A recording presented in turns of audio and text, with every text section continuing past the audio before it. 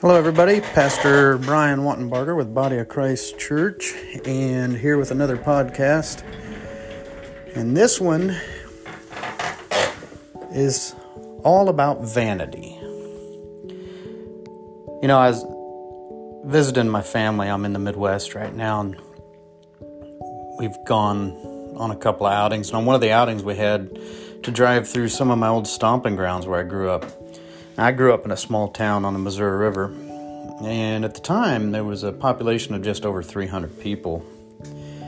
And I'm relatively sure that population is even less now. When I grew up, it was a small town with no amenities, but we wouldn't have even realized it. You know, we were young, the world was bright, future wide open, and we lived every day in our little town just like any normal person growing up. And you know, it was filled with fun and happiness and pretty much like any Midwestern kid growing up in the 70s and 80s. And there were at least 80 children from kindergarten to 8th grade in that town. Next nearest town, 30 minutes away. So we had the run of the town. I mean, I could ride my bike for miles without fear. We'd swim in ponds, eat from gardens, and climb apple trees and eat apples. I mean, it was a pretty freeing time growing up. Now, as I drive through it now, you know, my mind's awash with fun and pleasant memories, but I noticed something. As my memories overlaid the current landscape, I noticed a certain pallor over what's there today. Houses and buildings that were once models of upkeep from young parents with great future plans for the town and very attentive people these houses are run down with many abandoned. Paint, probably the same coats of paint that I watched being applied when I was 12, 13 years old, are now chipped, fading, peeling. Porches are rotting in places, and lots of fields are overgrown. The town's still populated with caring and attentive people, but many have grown old, many have left, and sadly, to my recollection and memories, many are no more. You know, my old principal from the elementary school, he passed here recently, and I know there's many others. You know, one of my best friends growing up died at 40, and so it's just not the same. You know, it's the same, but it's not the same. Now, in considering all this, it reminds me of the book of Ecclesiastes in the Bible. And Ecclesiastes opens with the verse, "Vanity of vanities, all is vanity." Now, the Hebrew word used is hebel, and hebel means emptiness or vanity, figuratively something transitory and unsatisfactory. Now, many people read this line in Scripture and confuse it with meaning arrogance or vanity in that sense. But what the author, many believe to be wise King Solomon, what he actually meant was transitory. Everything's transitory. Everything's temporary. The overarching theme of this book is the futility of man's efforts. Everything we do ends in eventual destruction. Everything is transitory or temporary. And while this seems very discouraging on the surface, the author goes on to encourage us to honor and love God and the blessings from Him regardless of our status or situation, and this is so true.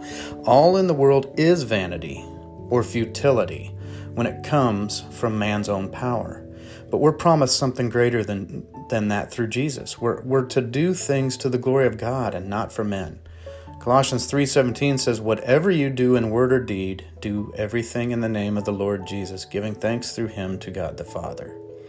And Colossians 3:23 says, "Whatever you do, do your work heartily, as for the Lord and not for people."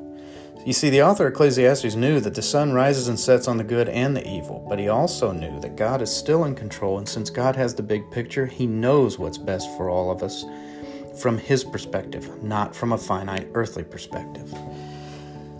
Now, when we're motivated by our own sense of self-worth, by how much we can accomplish, by how much we can impress others with, our plans, our desires, our abilities, etc., we're forgetting who gave us our skills, who gave us our abilities and capacity for thought and creativity in the first place.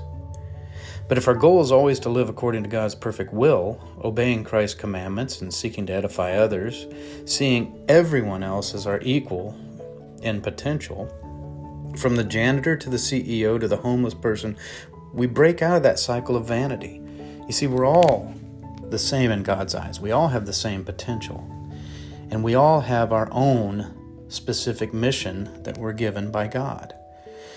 In going through my old hometown where the highway's been rerouted around it and it's nearly gone from a population perspective, and in comparison to my youthful recollections, I see that man's efforts are futile overall. We live in a fallen and imperfect world, and in seeking to do things from an earthly perspective, we're buying into the worldly lie that we're all in competition with one another. God tells us differently. If you think of the parable of the talents that Christ was talking about, it talks about that mission that God gives each person. And what he tells one person isn't necessarily what he tells the next person to do. Each person has to run his own race. If we do that, we break out of our cycle of vanity. However, if we remain concerned with comparing our achievements to those of others, then we ultimately lose. Life ends the same for the rich and poor alike, folks.